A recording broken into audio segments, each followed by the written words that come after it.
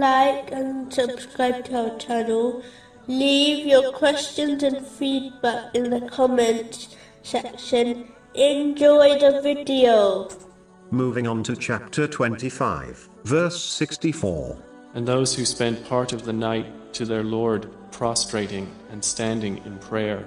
The servants of the Most Merciful prove their sincerity towards Allah, the Exalted, by sacrificing some of their sleep in order to worship Him when no other eyes are watching them. The previous characteristics mentions those traits which are public, so one can accuse these servants of showing off. But this characteristic proves their sincerity. This verse clearly indicates that the true servants of the Most Merciful are those who have established their prayers. One only offers voluntary prayers regularly after they have established the obligatory prayers. There is no success without this. In fact, the Holy Prophet, peace and blessings be upon him, has promised paradise to the one who correctly establishes their prayers, in a narration found in Sunan Ibn Majah, number 1401.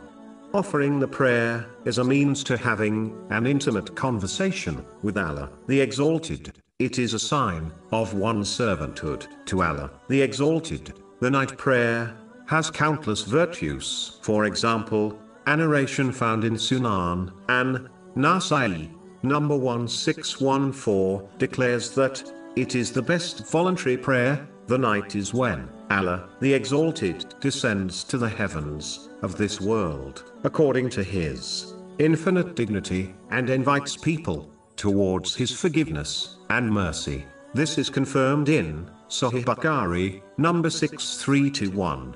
No one will have a rank higher on Judgment Day, or in paradise, than the Holy Prophet Muhammad, peace and blessings be upon him, and this rank has been directly connected to the night prayer. This shows that those who establish the night voluntary prayer will be blessed with the highest ranks in both worlds. Chapter 17, verse 79.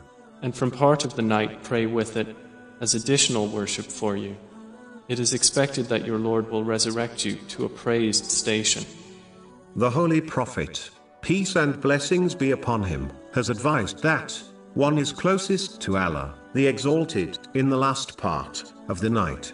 In a narration found in Jami Tirmizi, number 3579. So one can derive countless blessings if they are awake and remembering Allah, the Exalted, at this time.